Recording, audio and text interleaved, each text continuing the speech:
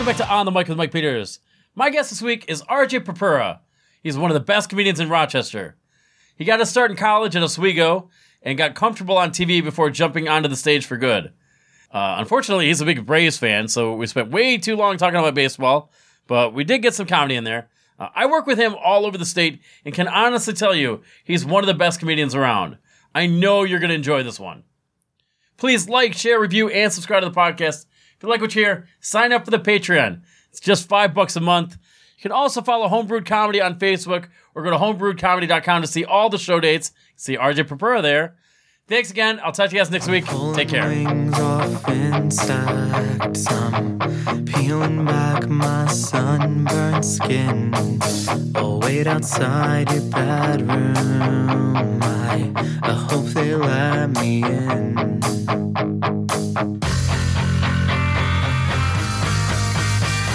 Thanks, man. I appreciate you doing this. Yeah, dude. Thanks for having me. I appreciate it. Of course. I think one of my favorite parts of this podcast is we'll bullshit for 22 minutes. And then I'll say, hey, thanks for doing this.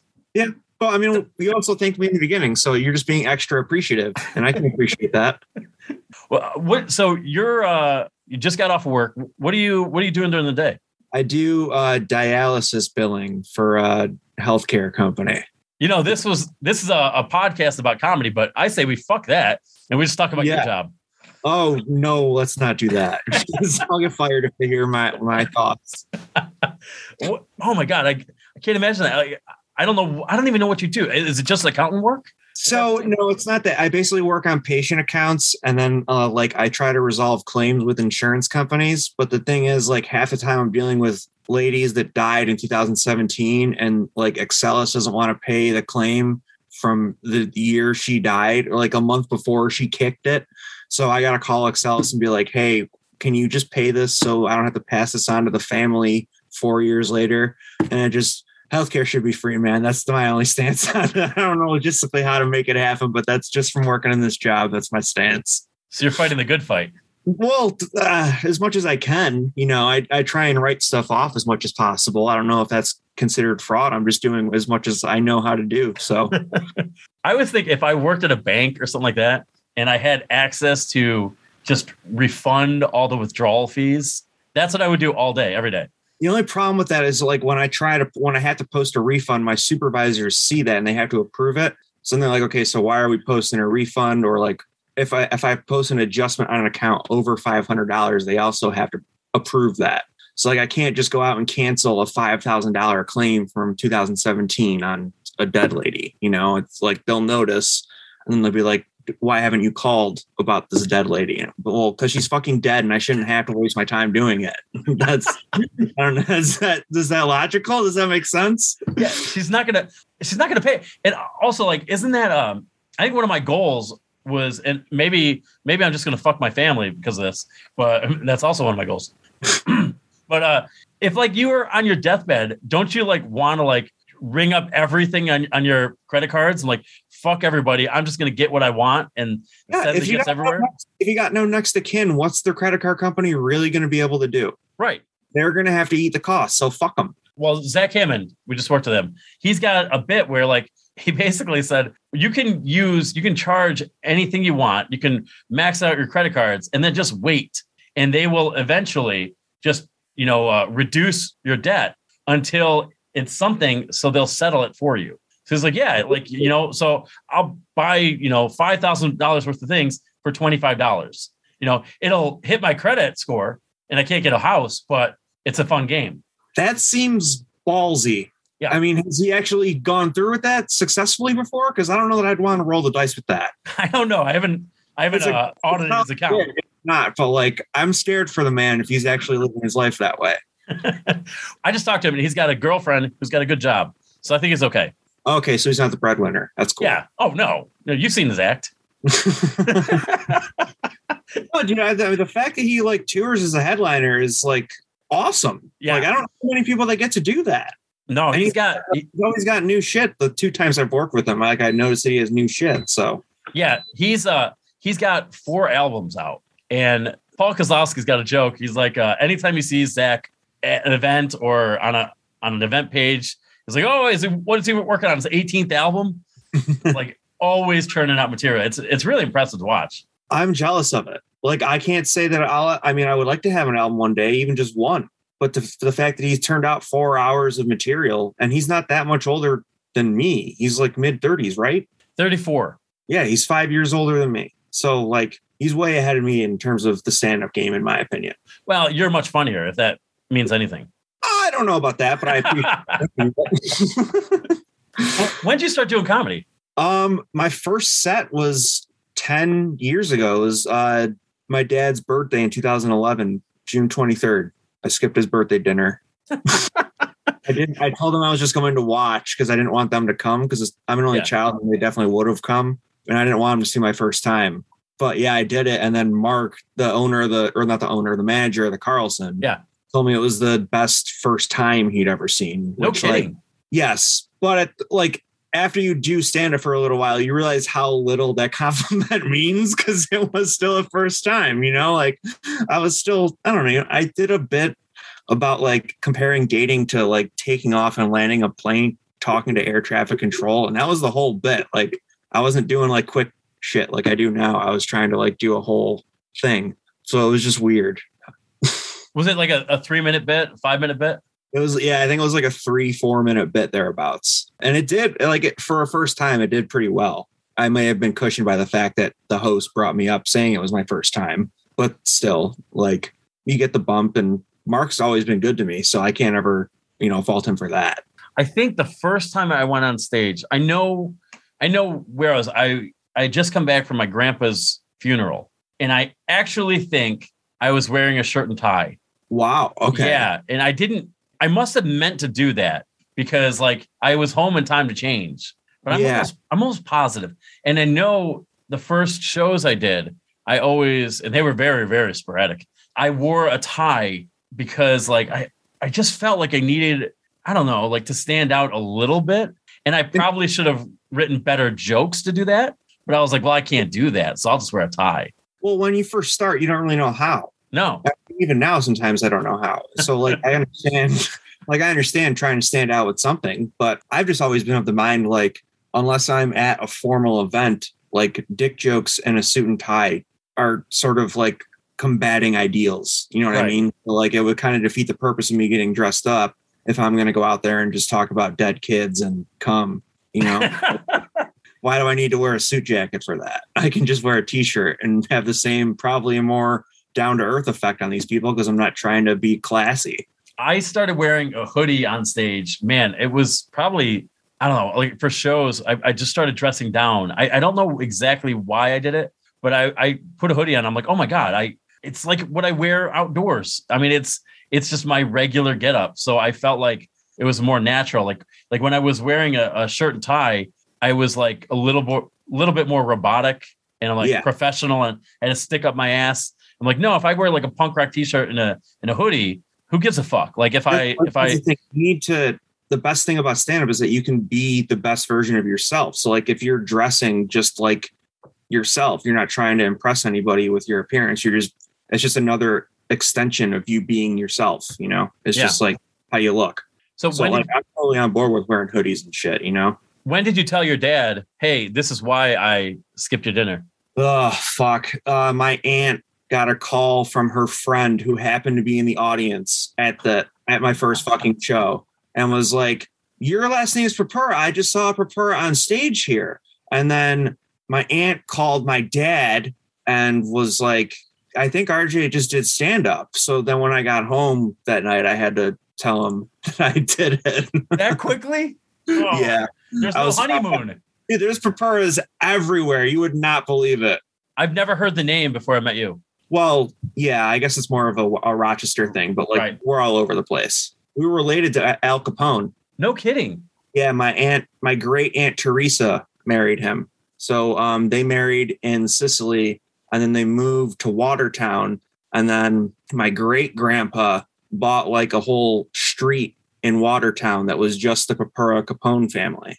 And they ran like a fruit farm out of there for years. And yeah, well, she didn't marry Al. Sorry, she married Al's cousin. But yes. So are you 100% Italian? Yes. Yeah. I'm Sicilian, but yeah, Italian. I wonder if at that point, if you're marrying that deep into the Capone family, if like you have to marry an Italian. Oh, for sure. Well, I'm guessing it's like a certain point of like the Jewish families. Like you only meet Jewish ladies that look for Jewish dudes just because that's what their mom told them to do, you know? That's based on like the 5 I knew in college. I'm not generalizing. I'm just my experience. But yeah, I guess I just a culture thing. You're just used to, you kind of just want your people to stay with your own people. And that's a super old school, probably an immigrant thing, Right. but like, it makes sense. You want to stick with your own. Well, who else is going to understand the Sunday dinner, at 1 o'clock? Yeah. Or the 7 Rabbit fishes. hole. Yeah. Well, other than people who watch Sopranos, like no one will get that shit, like they're not going to, they don't understand the concept of a whole Italian family. So, Well, Endicott, you've been here at least a couple times. And, yeah, I've been here for the shows you guys booked me on, or you booked me. Yeah, it's an Italian town. So my grandpa is Joe Ruspentini, and he married a Searles. So he married an English woman. And that, I think, his parents are off the boat. So they're both Italian, or they were. And yeah, I don't know if anybody else married Italians, but How did your name watered down to Peters then? oh, that's my mom. That's my mom's dad. Okay. So it's a shameful secret, but my dad's parents, they're both named Peters. So like we're just taking their word that they weren't related at any point. And they're both dead now. So it's got to be that way. Yeah. But I've met It both would of them. You if they were related. I've met both of them, man. They could be cousins. They could be first cousin. Whatever. The only proof that I have that they're not brother and sister is that my grandma Elsie is one of 11 kids, and all their names started with E. Wow. Yeah, and I've got it written down somewhere, but like, and I have this list, and I might be the only person in the family with it because she died and like didn't leave. I mean, 3 of the kids they died in like scarlet fever and like. Well, yeah, that shit just happened back then. Yeah, which is why I think they had 11 kids. Like, well, 11 aren't going to survive. So my grandma's like an insurance baby. You cast your net. Yeah. So, but they're all like Edwin and, Elmer. It's not like an Eric or anything like that. It's all, it's like weird. Ezekiel? I'm trying to think like old school names. Yeah. I don't think Ezekiel's on there. No? No, it's like, there's an Irma. I don't know if I could find it real quickly, but Irma, that seems like an I name. They might have bent the rules a little bit just to keep the E trend going. It's definitely a stretch. I'm trying to think of E names that we haven't. You said Eric. No, it's not Eric. It's Edwin, Elmer, Elsie, Irma. Let's see here. I got it. I think I got it.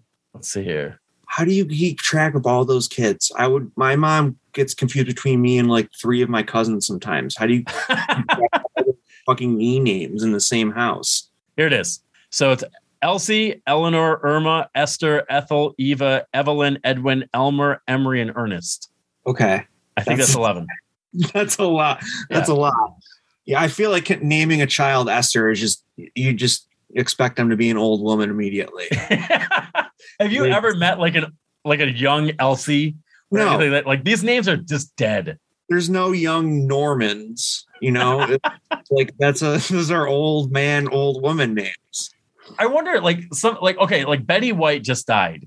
And I wonder, like, I have a grandma Betty. I wonder if like Betty is going to come back because she just died. For sure it will. Like all the kids that just had babies and want to do it as like a cool hip tribute will definitely do it.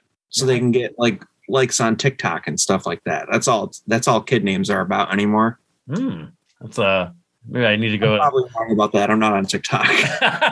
Have you tried it at all? Nah, dude, I got nervous once I heard that the Chinese were stealing everybody's data. So I was like, all right, there's enough of my shit out there. I don't need them to be able to make deep fakes out of my facial expressions, Yeah, if anybody wants my data and my all my banking information, take it. I don't care at this point. Yeah, I mean, at the same time, now that you say that, like, I don't really have enough money that they could fuck my life up, Like, going back to square one is just like not getting paid for a week. So they could have my banking routing number, I guess.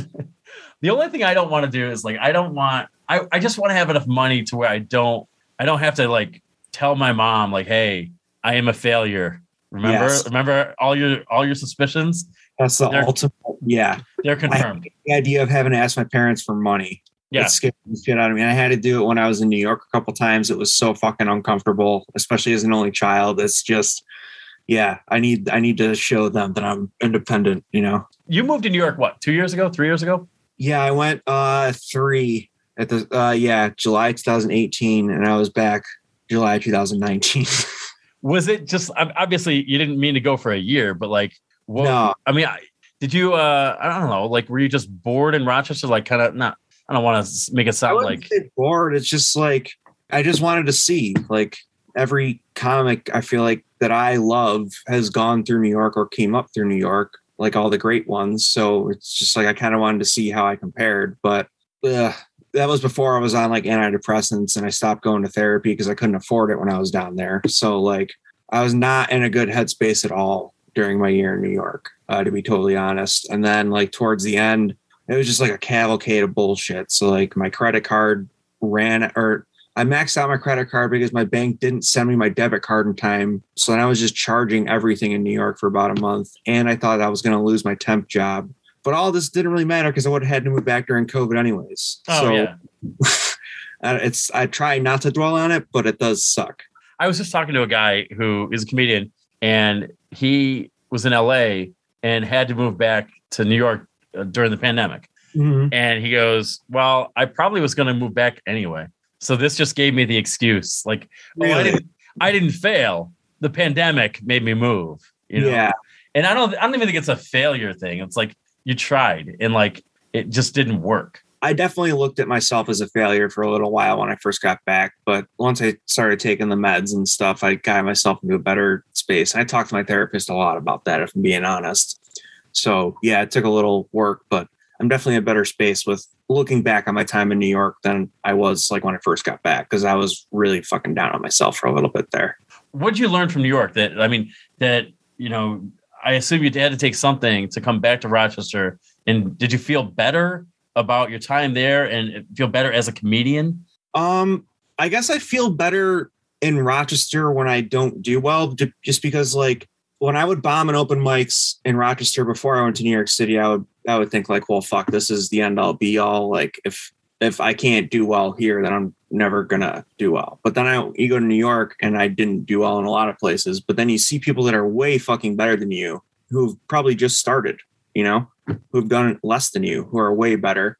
And it just kind of puts it in perspective. Like you're not the hot shit you thought you were before you moved. So I kind of just try and take everything more in the moment now instead of comparing myself to everybody. Yeah, I still do that here. And, you know, it's like, because obviously the goal is to not just do bar shows in Binghamton or Rochester or whatever. You want more, but it's like, that's also not a bad thing. You know, like I put a lot of pressure, especially early on getting better and getting out.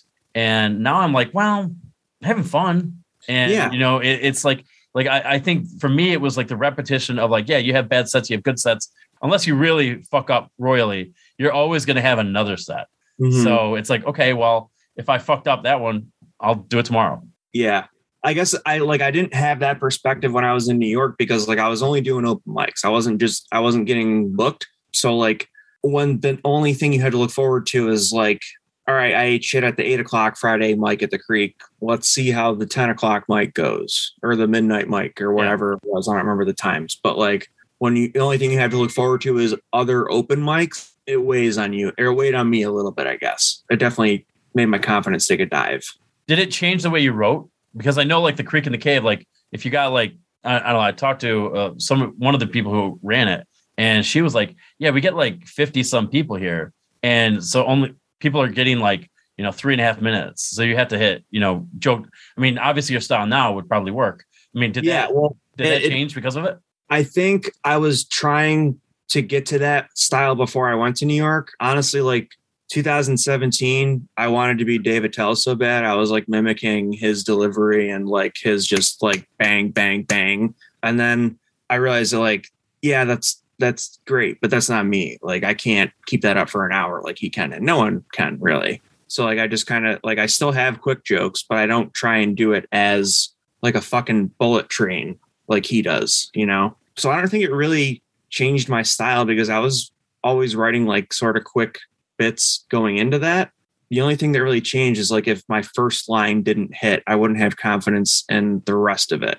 Right. Whereas if I was doing a mic in Rochester and the first thing didn't hit, I had confidence that like I know these people and they know me. Like I'll get them on my side by the end of this. Yeah, I know. I mean, still every once in a while, like I'm better about it now about like not taking the gamble on the first joke because I alter my set very frequently. But like I used to gamble on that. I'm like, okay, let's see if it works in the first one. And then if it didn't work, I'm like, oh fuck, they don't like me.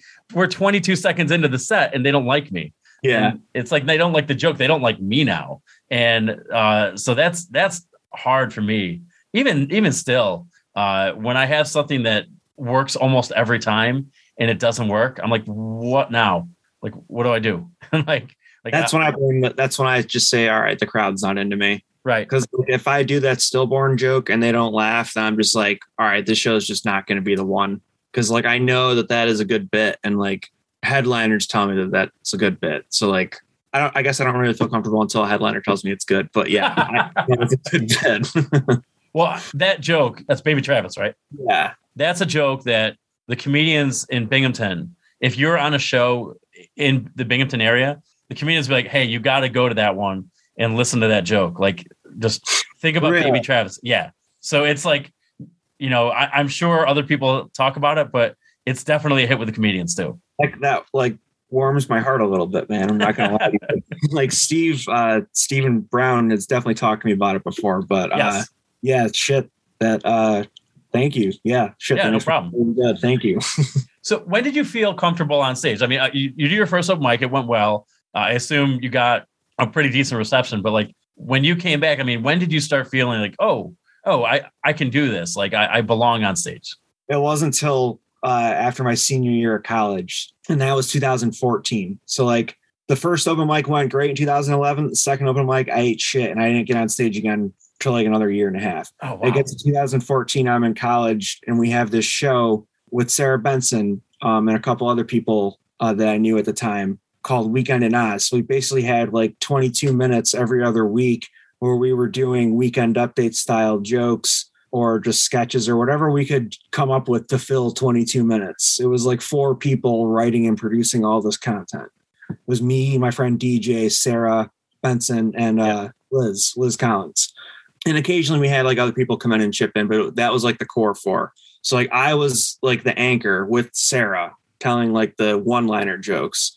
And when I would do that, we didn't really have an audience, but like I would make the cameramen or the camera people, whoever was doing it, like they would laugh when I got through my joke on the teleprompter. And I'm like, okay. And then like people started coming up to us on campus occasionally and being like, hey, we really like Weekend in Oz. So then I started going to like the music open mic was all we had at Oswego. And I would start doing like stand-up bits that I was working on there. And they started going better and better. So yeah, I think doing that show and just like having to write jokes that are strictly set up punchline structure for 20 minutes or so every other week, like that really helped my joke writing ability. And once I knew I could do that on camera, like doing stand-up felt easier, I guess. It's got to take some of the pressure off. Like you're like, okay, well, I'm going on here, at a bar or in a class. That open mic, was that on campus or off? Yeah, it was on campus in like the coffee shop next to the library. Right. So it was like whoever was like just hanging around the library that night or just waiting to go up would be your audience. So like, yeah, I mean, what pressure do you have there if already, theoretically the entire campus is seeing your stand-up? Yeah, exactly. So it felt really low stakes at that point. And especially the fact that like the jokes I was putting on camera were basically, other than when we would do run-throughs, they were like the first or second time they were being told. So like if they were getting laughs, then fuck it. I must be doing something right.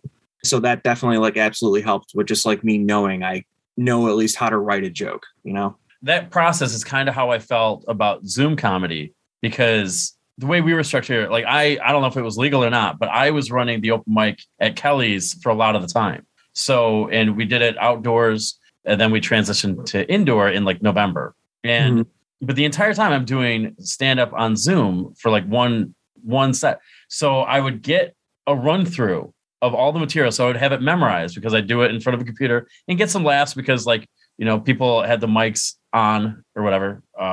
So like I got some response, but when I came back on Monday or Tuesday and did the jokes, it felt like this is my second or third time running with these. Yeah. So whereas everybody else wasn't. So like I felt like I was cheating a little bit. Like, no, I know these jokes are going to be good. So I'm playing with like, I would have been nervous to try out new stuff on Zoom. More so than doing it at an open mic. If you're in a room with people, it's a lot less, there's a lot less pressure. So like I did a room with a bunch of buddies in Lewisburg, Pennsylvania. So I booked some of them on the shows. I had met some of them beforehand. They were a good audience. They were welcoming. They were very supportive. If I had gone to different rooms and where nobody knew me, it was like we don't know you at all. We don't give a fuck about you. And then any new material that worked well in another Zoom room would always hit a little, it just felt a little bit flat. Yes. Yeah. Hit a little flat in that room because but I would hear their friends' jokes. And I'm like, well, that joke sucked. And my joke might've sucked too, but it definitely should have gotten more of a response, or at least the same response as the one you gave that one. Right. So it was a little weird. It was kind of like you remember O'Day's in Syracuse? Yeah. It was kind of like that room a little bit. Like when you're out of town, you have to fight a little bit more for the laughs. Oh, for sure. Yeah. Or Tudor in Buffalo. Oh, yeah. Basically any room, essentially. But it was so that's how I had to look at it. And I just did the Zoom stuff to make sure I kept writing, because if I didn't have that, I wouldn't do shit. I mean, I was like, I got very into the pandemic. I'm like, what? I love sitting at home and I do not doing anything. Yeah. Oh, absolutely. Working from home is the greatest thing that's ever happened to me. Oh, maybe not the greatest thing, but it's top 3 for sure. I love it. Yeah. I don't ever want to go back to an office. When you graduated Oswego, did you go right back to Rochester?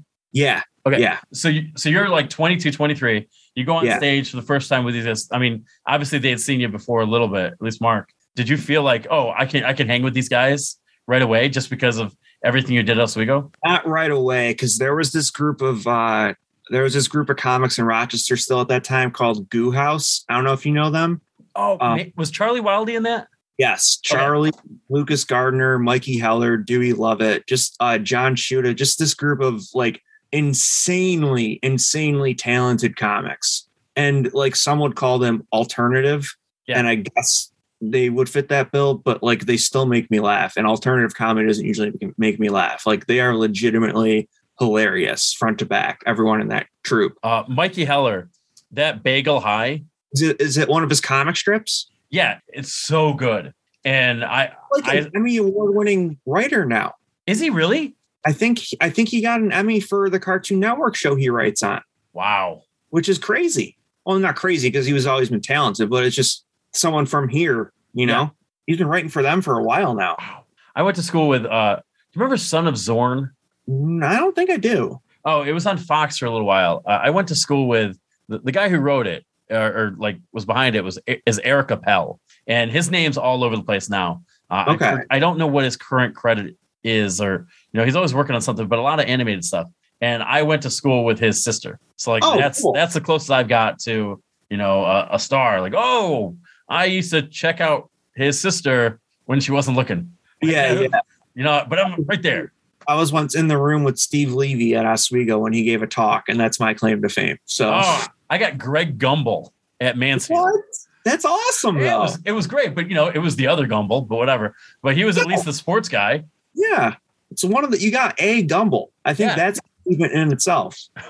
It's sad because I think he's more famous for the Family Guy, Gumbel de Gumbel. He might be at this point, but you still got the family name recognition, Yeah. Do you ever want to do anything in sports? Like broadcasting, anything like that? Yeah, I actually went to Oswego originally to be a sports journalist. And then I took one journalism class, and I realized that like half of journalism is covering shit that you don't really, or that I don't really care about. So then I was just like, I don't want to do that. So I just started looking at other writing stuff I could do, and I got a film degree and a communications degree. I got a broadcasting and journalism degree. Nice. And so like I was a journalist for a long time. And you're right when you start, because like a lot of those classes, maybe Oswego with like Linda Cohn and I assume Steve Levy went there too. Yeah, he did. Okay, so like The hockey with press that, box was donated by him, and Al really? Roker, and Al fucking Roker. yeah. So they have a little more lineage than Mansfield did. Like we had people who worked at ESPN but no on-air talent. Oswego was the cheap version of Syracuse. Like Syracuse has an immaculate broadcasting program, and Oswego is the SUNY. It's very much the SUNY version of that. It's the affordable version of Syracuse. My best friend went to Oswego, and that's really all I know of it. But yeah, because Seinfeld was there for a semester or something like that. Yes, like 2 weeks or some shit. Yeah. Well, Syracuse has, at least it has Bob Costas. I mean, everybody basically. Rico, yeah. Yeah, my favorite baseball writer, Jeff Passan, is a Syracuse guy. I mean, Really? I didn't know that. oh, really? Yeah.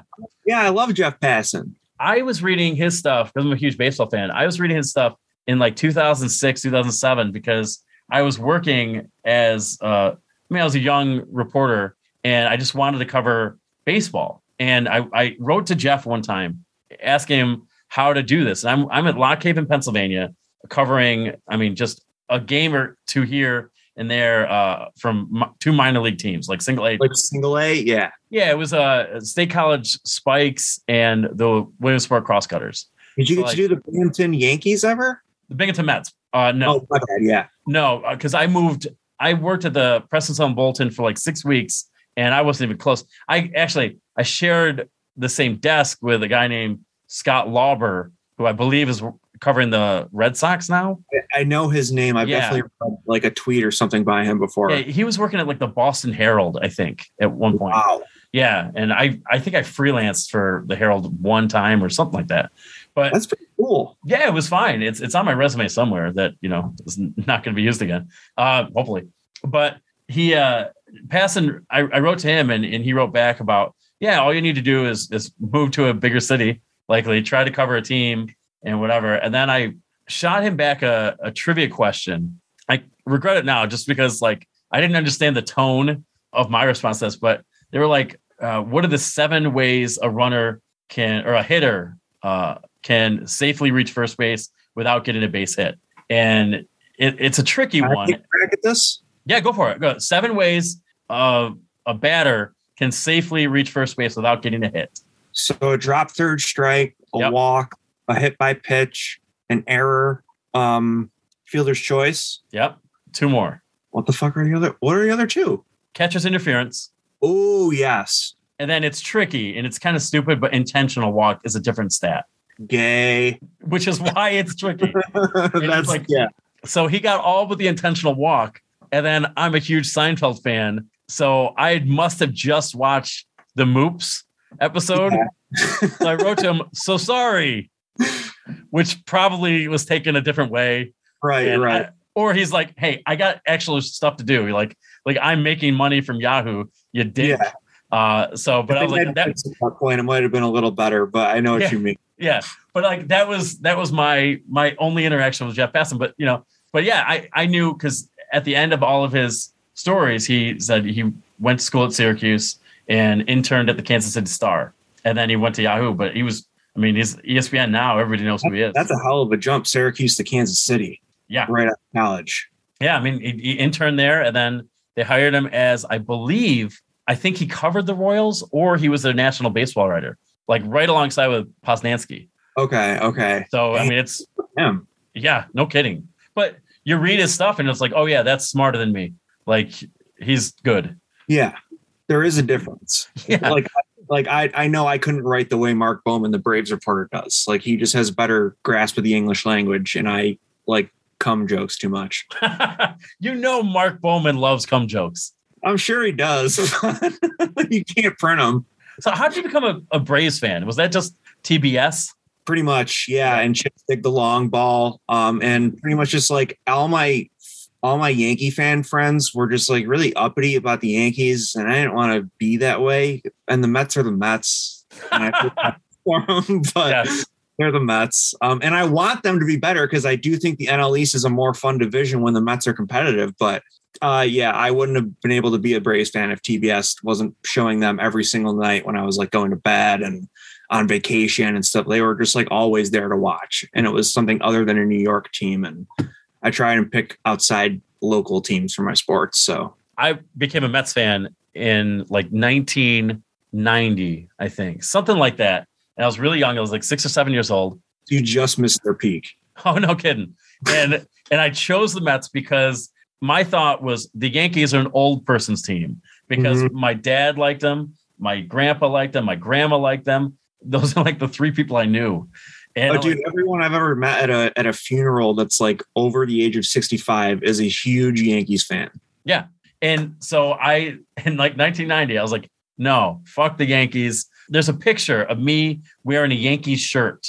I was like 2 or 3 and it's somewhere. I think I might have it in my house, but like I took it away from my parents so they couldn't show people. I was that embarrassed. I would have that photograph burned. But like I declare myself a Mets fan in like 1990. 6 years later, the Yankees start this run where they win like 5 World Series titles in like 8 years or whatever it was. Including one over you. Yes. I'm like, in 2000, I could have been happy. Yeah. No, like I have to watch them trounce the Mets in 5 games and all the. I'm in Binghamton and like we have the Binghamton Mets at the time. It's the Rumble Ponies now, but the Binghamton Mets were there, and the Yankees were still the hometown team. I'm like, how does this work? Were the Binghamton Mets getting like good attendance at least? Yeah, they're getting pretty good attendance, but like people cared about the Yankees. They didn't care about the Mets. But of course, that was early 90s too. So like the Mets were horrible.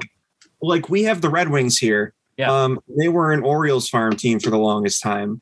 And we had a bunch of Orioles fans because of that. Cal Ripken. And then we were the Twins when I was in like 5th grade through a couple seasons ago.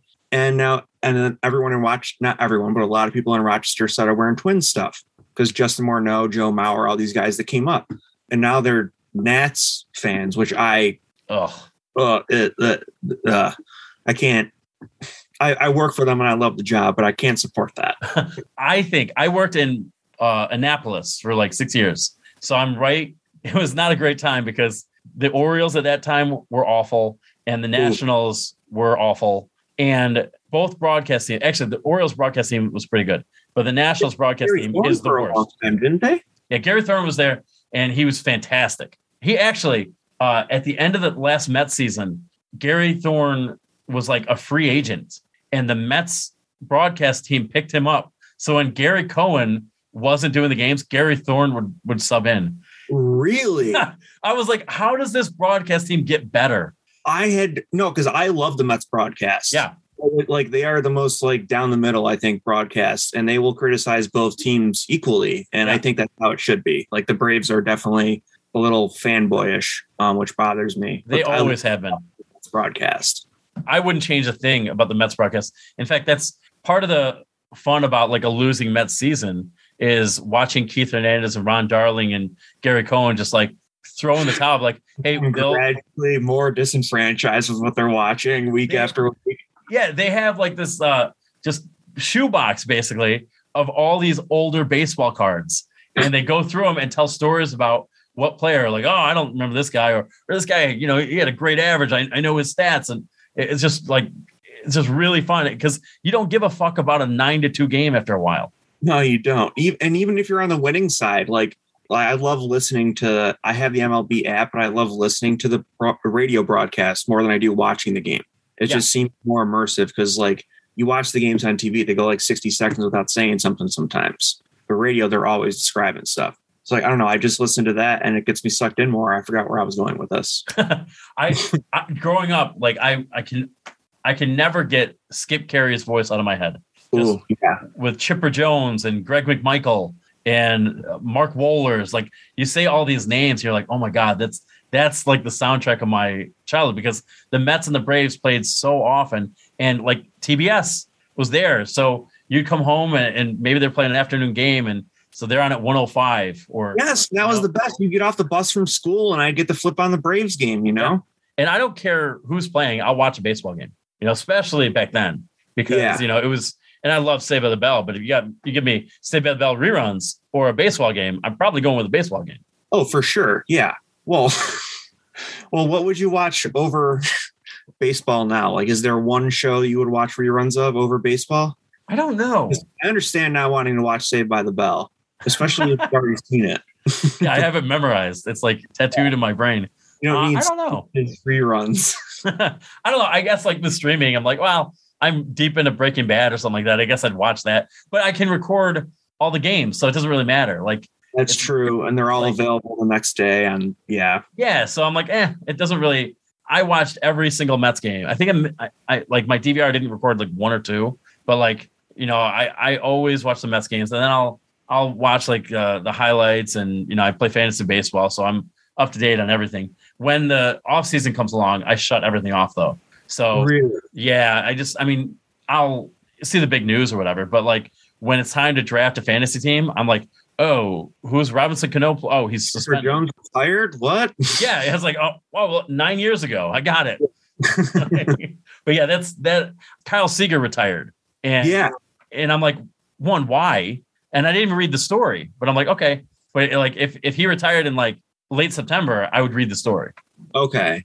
See, that's interesting because I feel like the hot stove, well, now that there's a lockout going on, there's not really any moves being made, but the hot stove for me is really fun, especially when your team is rebuilding like the Braves were when I was first starting stand-up, honestly. Yeah. Like it was just fun to see the moves coming in and being able to speculate on the prospects coming back. And I don't know, I like all that shit. But now they're good. Like they're really good. Oh, I know. Like to do what they do without one of the best players in baseball in Acuna, it's like, why? How? And Soroka, man, imagine what they can do next year. I could not be more excited about my baseball team. See, the Mets needed to get Max Scherzer just to compete. No. 39,000 years old and the Braves torched him in the playoffs. You don't need that dude. Well, I'm happy to have him. I'm sure he will be. Like the games you're not playing the Braves, he's going to be really effective, but he is going to start to age out eventually. Yeah, and the Mets have him. The best thing I think I saw last year was the Mets missed out on Trevor Bauer, and like LA gave him like a $40 million contract a year, and they had to eat it. And I was like, I would say talent wise you did, but in terms of people that don't beat women's unconscious assholes, I think you came out on the better end of that deal. I'm okay. I think the Mets won. Yeah. Right. Dude, it's really funny. I got the show 22 on my PS5. So I got to like the second season of my franchise mode, and I got the notification that Trevor Bauer's been called up to the Dodgers trip to the Dodgers MLB team. And I was just like, oh, so he's still in the game. You just stashed him in AAA for the season, and he's still like a 96. There's like no penalty. He's probably stronger now because of the asshole punching. So, not to go completely back to comedy, but like that dark sense of humor. I mean, is that something you developed like over time in stand-up, or was that just in you? I think it just kind of came out of me. I was always very like proper and sheltered growing up, and then I don't really know when it happened. It's just I just started being like when I was with my friends, I was always like I had a fucked up sense of humor because like my friends and I can go back and forth with it, but I never really thought about putting it towards anything productive. I just kind of thought like this is fun to just fuck around with my friends and say wild shit. So I don't know. I guess it's always been there. Like of my oldest friend group since like preschool, I've known these two kids, Alex and Simon, and I've always been like the more outlandish sense of humor of the three of them. So like, I guess it's always been in me. I just didn't really know how to have an outlet for it until I started doing this. Were they surprised at all that you started doing comedy? For sure. Yeah. Oh, really? Okay. Yeah. Especially because I'm very introverted. And like I can be the funny guy if I'm talking with a couple dudes, but if I'm in like a huge party or something, I'm never going to be the center of attention, So yeah, most of my I would say all of my friends except the ones that I had spoken to about it with previously before trying, they were all pretty surprised that I had the balls to do it. Yeah, man. Did they come out like when you got back to Rochester? I mean, I don't know if they're still around, but like, did they come out and support you and just see what you're doing? And dude, for sure. Like they even came out to like my first open mics after, like I had friends there at the first night I did it. I had friends at the second night when I ate shit. Yeah. And they'll always remember that. And so will I, but like, that's part of comedy. And I didn't know that at the time. I thought it was just like, you do 5 new minutes every time and it's always going to be funny. And then you just have an hour after 10 times. Yep. Me too. Yeah. This Judah Friedlander character, he just came out of nowhere. He just has 5 minutes on Letterman because that's what he's been doing for a week. I remember when I was doing, I was only doing stand-up for maybe a month or two. and it was at Matty B's, and the owner was a comedian as well. He goes, you should put together a show. And I'm like, all right. Wow. I was like, oh wow, that's great. Like he likes me enough to do that. And then I thought how you do a show is like you book yourself as a headliner, and then you put people around you. I think a lot of people in Rochester think that's how you book shows too. Well, their first show were all together. So Go ahead. Sorry. so I did that. But what I did was like I was going to headline, and I don't know how much time I planned on doing, but I was saving the good stories for the show, not running them out into open mics, like not working the material out. I was like, no, I can't spoil this one. I've got to hold it. Maybe it's deleted now, and I'm sure it is, but I had like the first hour of the show recorded, and most of my set didn't record. And I am so thankful that it didn't. Okay. Oh, yeah.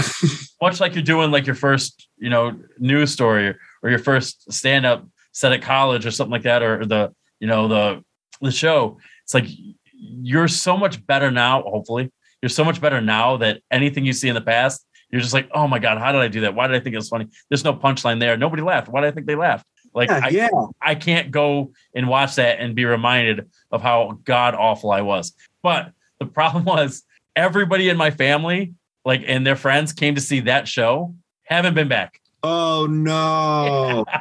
So I wasted all the support on one show. Dude. Oh, that sucks so bad. Yeah. I see that happen to like so many comics though. Like it's even happened with me. Like people you invite early on because they're excited that you're doing it, and then they find out that you suck because you're just starting. And you shouldn't bring those people to the shows yet. But those people are always the ones that are going to beat you in the Rochester contest. And it's not because they're funnier than you, I promise. It's just because they're going to have a newer set of friends that is excited about their hack friend starting this, One of the most defeated moments of my life right now, my stand-up life, just came at the Rochester contest in June, I think. Yeah. And man, I thought I had a really good set. And I fucked up one joke, thought I had a really good set. And the person at the end, she went last, and she said, "Make some noise if you're here to see me." I've never heard a louder round of applause. And I was like, well, I didn't win. And then I didn't place either. And I'm like, like third place and second place were announced. I'm like, well, fuck me. And I was like, all right. And I just, every time I do that contest, anytime I do any contest, I'm like reminded, oh, you're not from here. Just have fun with it.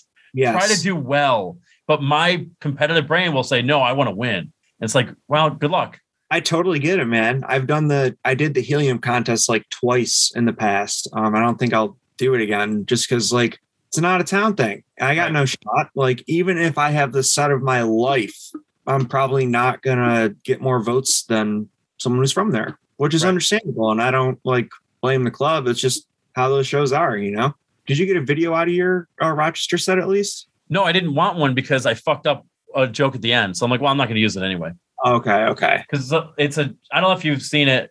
I don't know if you've seen me do this set, probably. But it's where I have I name my penis or whatever. And I think I have. Yeah. Yeah. The run at the end is like, I was really obsessed with Saved by the Bell. So I named my dick Screech, and I fucked up that line. I'm like, I'd never screwed it up ever. And first time there. And it was like I was closing with it. And it usually gets a really good pop. And that night, everything I said got a really great response. And I was like, I'm like, oh, I got this. It's easy. I should win. Adrenaline's rising with every punchline that hits. Yep. And then I fucked up that one. And then I'm like, And then I'm like, you guys didn't see that.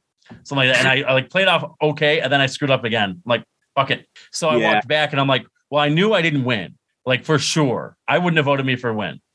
And so I wasn't surprised, but I was asked if I wanted, I think Vinny asked me if I wanted a tape. I'm like, no, I'm good. If I didn't screw that up, I would definitely have wanted one. Yeah. Well, you could always have just cut before that and said that your closer was before the one you fucked up. Oh, well, I'm not smart, so I didn't do that. I don't know, man. You have all these fucking rooms. I would beg to differ. You're really fucking good at this shit. It's a ruse. I always say like, I book people who make me look good. So that helps. Well, yeah, it helps, but you still have to have the wherewithal to like know how to reach out and like pitch yourself to these rooms. It's getting to the point where people are coming to me now, so it's a little easier. But yeah, when we reopened in like April or whatever. Yeah, it was like okay because I lost 14 rooms and at least they were all shut down. So some of them went out of business. And I'm like, okay, how do I rebuild this? Because like the goal is not to get a real job anymore. So I'm like, well, pressure's on. So it was tough for a little while. And then what was frustrating was like a lot of people weren't booking shows. So like a lot of people were funneled down to me. It was like, hey, do you have anything? And then I'm like, yeah, but like, because you were one of them where I had you booked at Buried Acorn when everything shut down. I'm like, well, I've got to, for me, I have to make sure those people who had shows canceled get their shows back. Like I wanted to repay everybody. Oh, that's totally understandable. Yeah, but then at a certain point, I was like, well, I've had enough shows to where now I have to actually respond to people who want to be booked.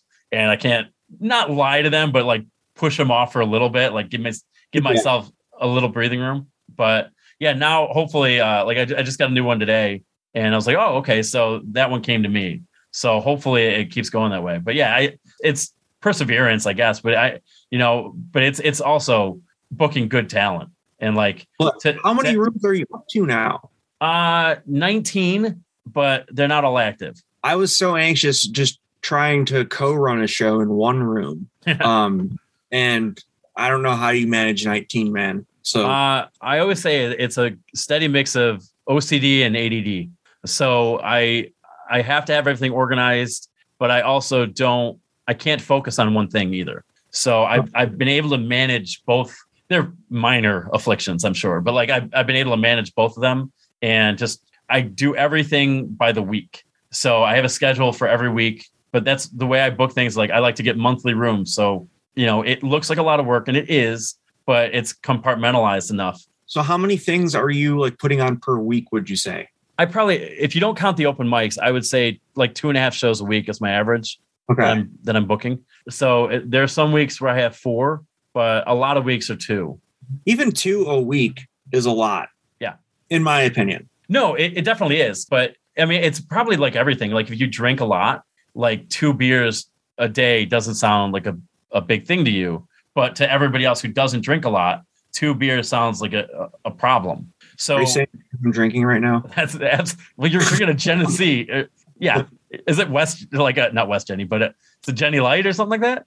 It's the 8%er, dude. I don't fuck around. There you go. You don't fuck around. No, I had a buddy who he had me try, or my brother-in-law did too. They had me try Jenny Cream Ale. And I was like, that beer will get me to stop drinking. You don't like it? No, I hate it. Well, I'm not saying it's a good quality beer. It's just an easy beer to drink at the end of the night when you're already drunk. Did you ever hear of Golden Anniversary? Yes. They don't make that anymore. I think it's out of Rochester. It might be out of Jenny. I think they may have actually just made another batch. Oh, wow. I don't know if it's Golden Anniversary, but there is like a golden honey lager-ish type box I've been seeing because they do like seasonal brews. They had like Oktoberfest thing a couple months back, and that was shit. Golden Anniversary was a joke beer that my college buddies and I gave to people because like it was so bad we couldn't drink it. Where like you'd buy a case for I don't know $10 or $15, mm-hmm. And the last time I saw it, we went to a bachelor party in New Jersey. It's like Atlantic City, Ooh. And we had Golden Anniversary there. People got drunk on it. I don't know if I got there a day late, so I don't think I had any.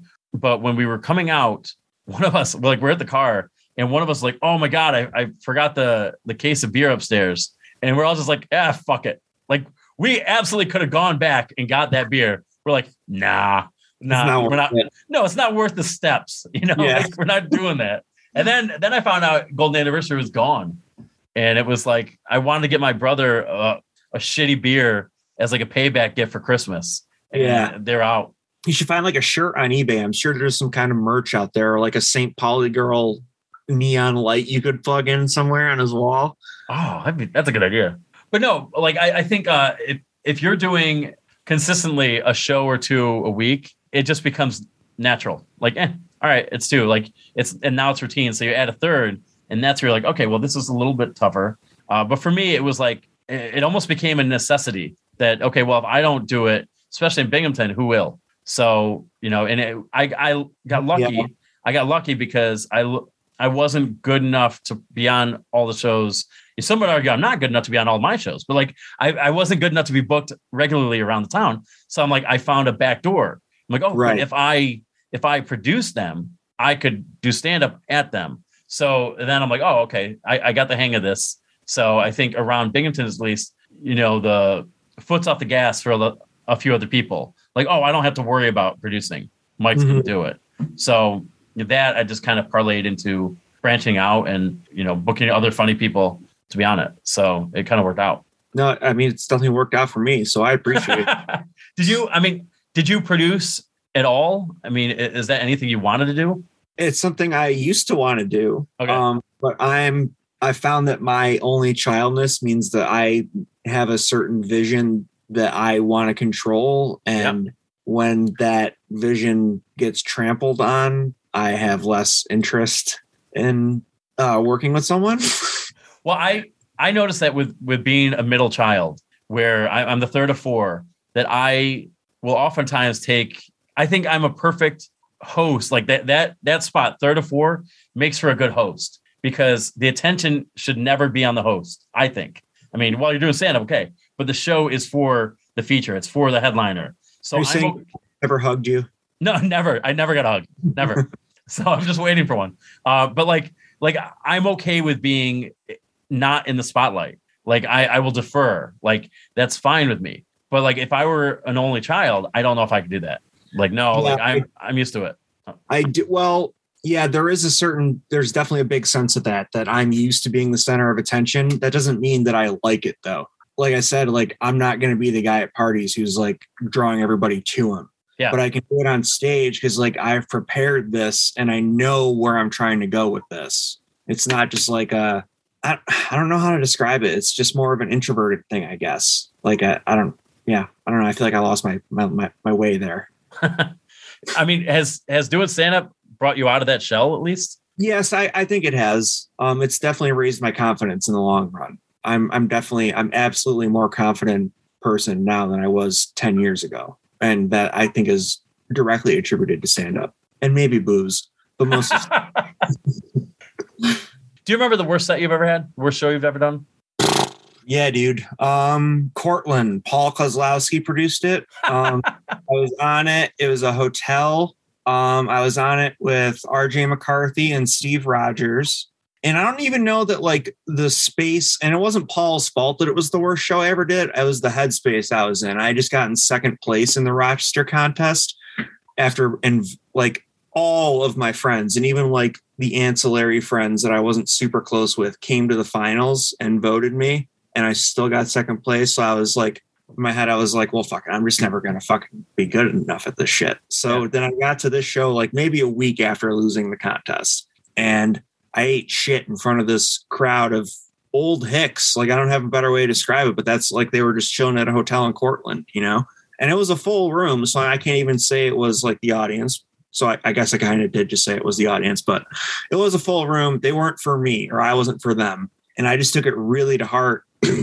I remember talking with Steve and RJ afterwards, like I was going to quit. Like I had taken it so harsh that I was going to just quit comedy that night.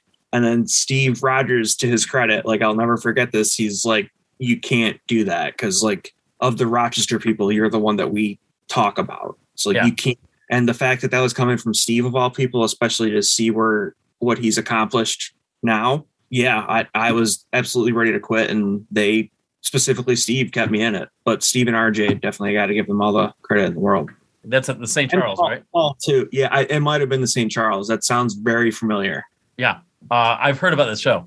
So this specific show I did? Yeah. Really? Yeah. So I'm not sure, but I think RJ had a rocky set as well. Yeah. None of us did like particularly well, but I just took it really to heart that night. Yeah. I've done 2 shows there.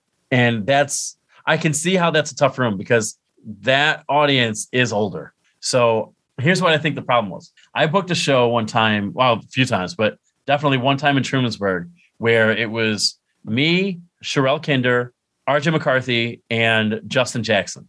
Good lineup, really good lineup. For sure. But it's old people and they saw two black people and they were like, whoa.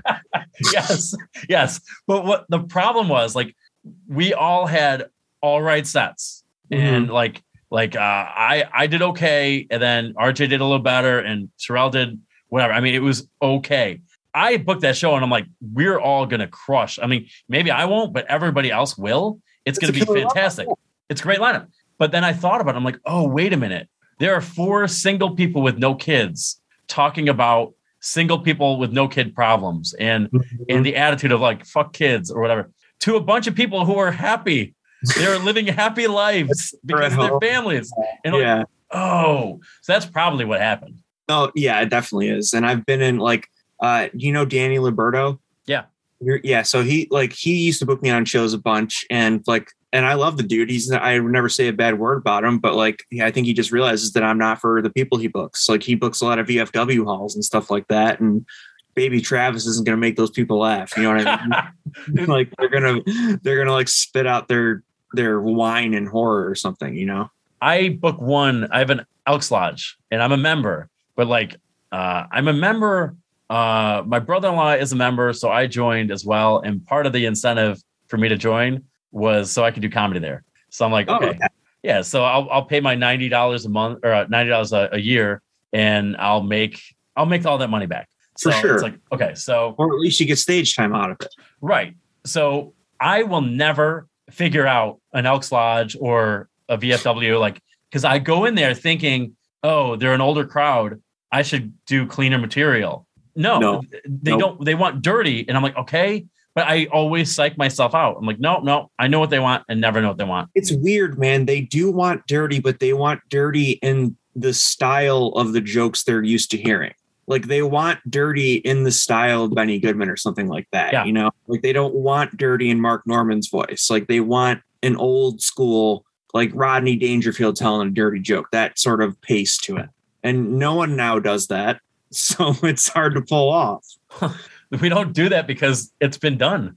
Exactly. Yeah. But they like, that's what they are used to see. Like when they think of comedy, they think of Rodney Dangerfield or people like that, you know? So that's what they're expecting to see. And then when they see some kid going up there and talking what we talk about, it's not what they paid for, you know? Yeah. Is it tough to do comedy in Rochester for you? What do you mean in terms of like the people who come out or? No, just your style. Like I think of you as like with Andy Kuhn, like you guys are a little darker than what I typically see come out of Rochester. I don't know if like the material goes over as well there, or if it's better in Buffalo, if it's better in Syracuse, anything like that. Like, is it tough to do comedy there? I don't know if I'd say it's tough. I'd say my personality probably makes it harder. I'm not as outgoing as I should be, and Andy's much better about that sort of thing. I think Buffalo is the best place, hands down, to do dark comedy or just comedy in general in anywhere other than New York City. I've had the most fun in Buffalo. But yeah, Rochester, we definitely, and it goes back to that dude, Woody. I don't want to talk too much about him, but he really just sort of ingrained this culture of like Nanette type comics where like you have to be right instead of being funny. And I'm not saying that's what everybody does, but a lot of people still that I see edge towards that way. And I don't get along with that type of comic. Yeah. It's like, I don't know. Like I don't have an agenda when I do comedy at all. Nor should you. Yeah. The only agenda should be to making the audience laugh. Like that's what they're there for. Like they're not there to learn from you. And if they were, they would have paid for a TED Talk. Like unless your opinion has a funny thing at the end of it, they don't need your hot takes on gun control, you know? And Zach can lean into it, and I give him all the credit in the world, but like I could never do that. Yeah, I watch him do, you know, when Hammond does like that joke about heroin or like marijuana. People who smoke pot aren't cool. The cool people are heroin. Right. And it's like it's an interesting take. I mean, and obviously he ends with a joke and he's being facetious about it, but it's like, I don't think I could do that joke. Not the length of it. I could do a one-liner. Right. For sure. But like to actually dig into it, I'm like, I don't think I have the attention span or the confidence I need in my material to do a 4-minute bit on it. Part of it, now that you bring that up, has always been my attention span. I find myself when I watch these specials with like Gary Gulman and he's got like these 15, 20 minute long bits, I find myself not necessarily checking out, but like I don't stick with him the entire way. And then by the time he's gotten to the actual funny part of it, he's lost me. Whereas a guy like Attell or Norman is much quicker about it, you know? But even people like Burr find a middle ground there. Like Burr is very long-winded. Louie's very long-winded, but they still have jokes. Yeah. You know? So I don't know. I'm not trying to shit on Gallman or anyone long form like that. It's just not my favorite thing, I guess. It's a huge talent. And if you can do it, good for you. It absolutely is. And I think part of the reason it doesn't connect with me is because I can't do it. Right. You worked with Attell and Norman, right? Yes. Yeah. What was that like? I was so fucking nervous around Attell. So like I didn't even, it's kind of just like a blur to me. I remember like the Friday show I got there because it was in Buffalo and I had to drive right after I got out of work. So like I got there, we started the first show, and then I don't like eating before my sets. So I didn't eat before the late show. And then I didn't eat during the late show either because I was talking to him in the green room and I didn't want to not talk to him. Yeah. And then I was listening to him on stage, and then I had to be there to take him off stage. But he was also like bringing me up to like riff with me at the end of all the sets. So like I didn't want to have food in me and be weighed down when I was going to be riffing with like my fucking alive hero, you know? That's insane. Yeah, like that. And the Sean, the manager of Helium, has video of me on stage with him. And to this day, it's like my favorite thing. And he wrote he submitted something to I forget what website it was, but it was like the club manager's favorite weekends of 2017. And he specifically, like he said that weekend was his favorite weekend. And he specifically mentioned me by name in the article too. No kidding. Yeah. It was like the coolest thing that ever happened to me. It's like 7 months before I moved. So I was like riding a real high when I moved. I was going to say, like, that had to give you all the confidence in the world to say, I got this. Yeah. And then like a couple weeks after that, I featured for the first time, and it was with Big J. And then Big J shouted me out on the bonfire that next Monday. And my comedy dick could not have been bigger. So I got to get out of here. Holy shit. That's amazing. Yeah. I fucking hate bragging about myself, but that is where I was at that time. It's the only reason I'm bringing that stuff up. What about Norman? Norman was like a really down to earth hang. Like he was like, I was less nervous around. I was still nervous, but I was less nervous around him. Like he legitimately asked me and Chris Allen, the feature, like, if we had new bits we were working on, if we wanted to workshop anything. And he was pretty consistent about that. But also just like we hung out after all the shows. Like we walked around downtown Rochester after the Friday and Saturday shows. And then after the late Saturday show, we ended up just drinking beers and watching TV in the fitness room of the hotel they were staying at because the bar was closed. So it was just like a really fucking, as a comedy nerd and a huge fan of his, it was a fucking really cool moment for me. I think I heard him talk about that on Tuesdays with Stories, but I didn't hear your name. Really? I think so. Fuck. I'm going to have to go back and listen to that. I think so. It would have been, a couple episodes ago? Because it would have been back in October that I worked with him. Okay, then maybe I'm thinking of somebody else. Because I think I heard it recently, and I'm up to date on the episodes. But I would love to work with him. And I would be afraid of the green room, honestly, with him. Like, I don't think I could keep up with him at all. And not that I think he expects that. Sorry. That's the thing. It wasn't necessarily like we weren't all just like shitting on each other. It wasn't just like what you see at like when they show those like the seller specials on Comedy Central and they show the table and everyone shitting on each other. It wasn't like that. Like we were having, I would say kind of like earnest conversations about comedy. Like he asked us our opinion on the Chappelle special and we all talked about that. And it was just nice to like talk comedy with someone who's so amazing at it and professional. I can't imagine him being a douchebag to anybody. Like I could see him like being awkward and having that come across as that, but like he seems like a pretty earnest guy. As an anxious person myself, I never took his awkwardness as off-putting. Like I always just took it as like, oh, he's just like me. He's just not stoned. And that's the difference. Are you able to get stoned before shows and function? I don't smoke immediately before I go on stage, but I'm usually some level of high. Would have been nice to know before I started booking you. Yeah, sorry. Well, I mean, you grandfathered into it, I guess. Yeah, pretty much. Do you not support the pot smoking comedians of the world? Because you're going to be alienating about 90% of us. No way. There was like a little bit of me thought about monitoring people's drinks, but I'm like, no, Like if they're, because a really easy way to do that is to not book them again. Yeah. Like I'm like, no, if you're functioning well on stage, I don't care. You make people laugh, do whatever you want. Like don't die on the way home, but like I don't care. Like Yeah.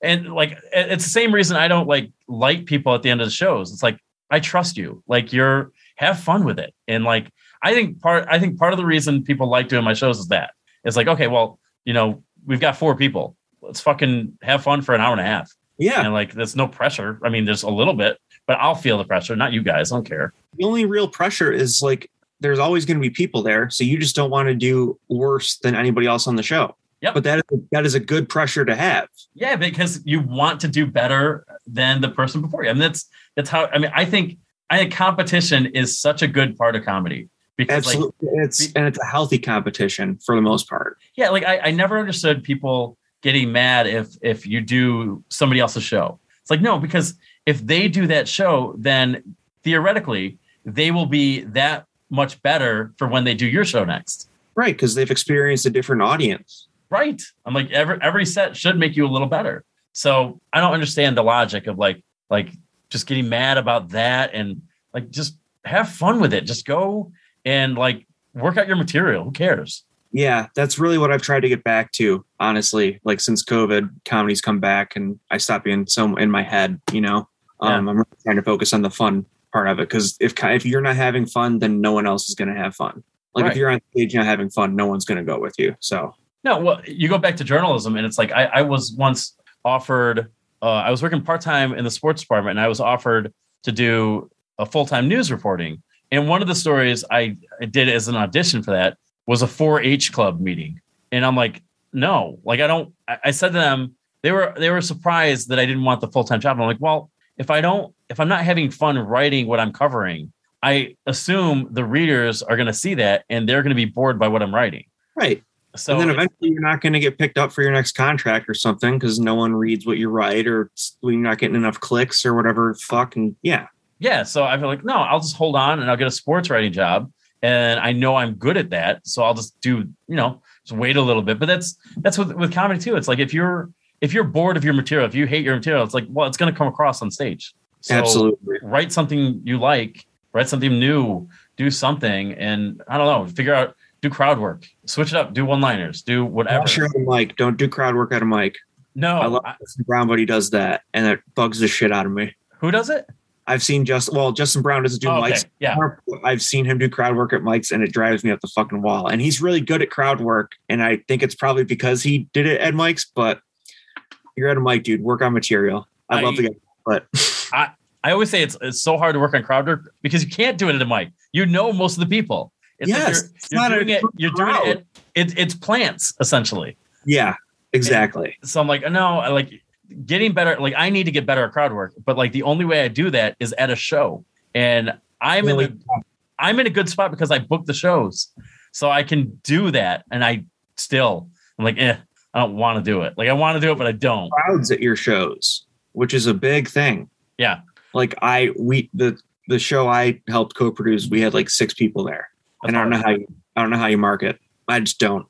That's just tough. And the shows we have like I've had shows with 2 and 4 people, and you just basically okay. Well, for me, I give the same energy for them, and I'm not like high energy guy anyway. But it's like I don't like you guys don't matter because they drove there, right?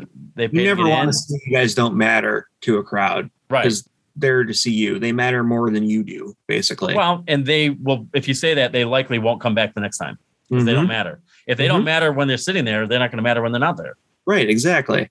So what's your goal? I mean, what you have a next step in mind, or you're just having fun? Right now, I'm just having fun. I guess when all is said and done, I would like to have an album, like a vinyl album, just like proof of like 45 minutes to an hour of jokes that I know are good and can get passed on. And even when I'm dead, the record will be there. Right.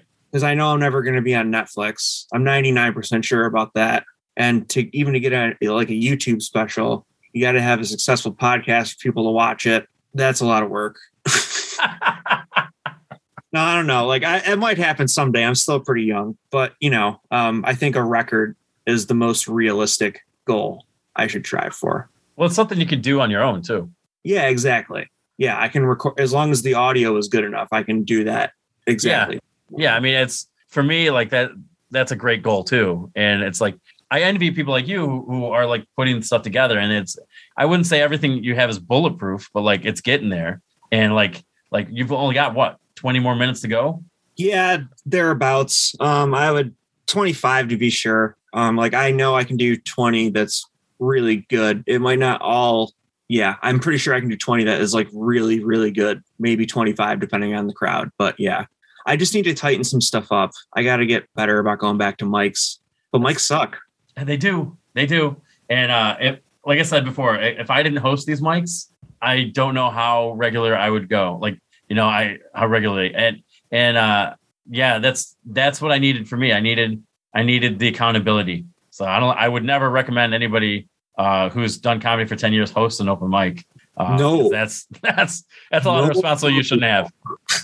No, dude. After I lost Boulder, I'll never host an open mic again. That was enough for me. Like I had fun hosting that room, but just the stresses that come with it, I would never want to open myself up to that again. So, well, just with Rochester and all the COVID stuff, that's just frustrating. In Endicott, we take that seriously, but like I know Kelly's isn't going anywhere. They're not shutting down for 2 weeks or 4 weeks, or they're not going to make me do every other Monday. Mm-hmm. Sarah Benson's doing Boulder, and it's like it seems like every day any mic in Rochester is like it fluctuates. It's like, well, we're not doing this week. One of the shows I was co-producing got canceled like hours before it was supposed to happen because one of their bartenders tested positive. So it's like everything's in flux now, and that's understandable to a certain extent. But yeah, it sucks because we just want stage time. Right. Well, I guess I'll just have to get more venues and book more people. Yeah, I mean, the more work you do, the more fun I'll have. So, and that's all I'm doing it for. I just want to make sure RJ Purpura has fun. Well, I appreciate that. My parents will be very happy with you. Well, dude, I appreciate this, man. I had a ton of fun. Yeah, absolutely, man. I did too. This was a blast. Yeah. How can people follow along with? I know you're not on Facebook anymore, but what's social media? Yeah, I got rid of Facebook. I stopped tweeting because. Yeah, I'm pretty much on Instagram. That's the one I use most. I'm not super great about it, but it's at RJ Purpura, Purpura on Instagram. And my friend also made me a stand-up account. So if you just look up RJ stand-up on Instagram, you'll also see just like, I don't want to say exclusive content that you wouldn't see on my main page, but it's like a less sexual version of that. Do you have to pay this guy to work for you or no? No, it's just the lady I met on Tumblr back in college, and we've stayed close since. So unbelievable. Yeah. You've had a groupie for 10 years. Never met in person. Yeah, but it's been cool. That might be the best relationship. Yeah, I think it is. It's pretty low maintenance. Well, dude, again, man, thank you so much for doing this. And man, I'm sure I'll talk to you soon at the show. Yeah, definitely. Let's do it soon. Thanks for having me. Got it. Pulling wings off in stacks. I'm peeling back my sunburned skin. Oh, wait outside your bedroom. I hope they let me in.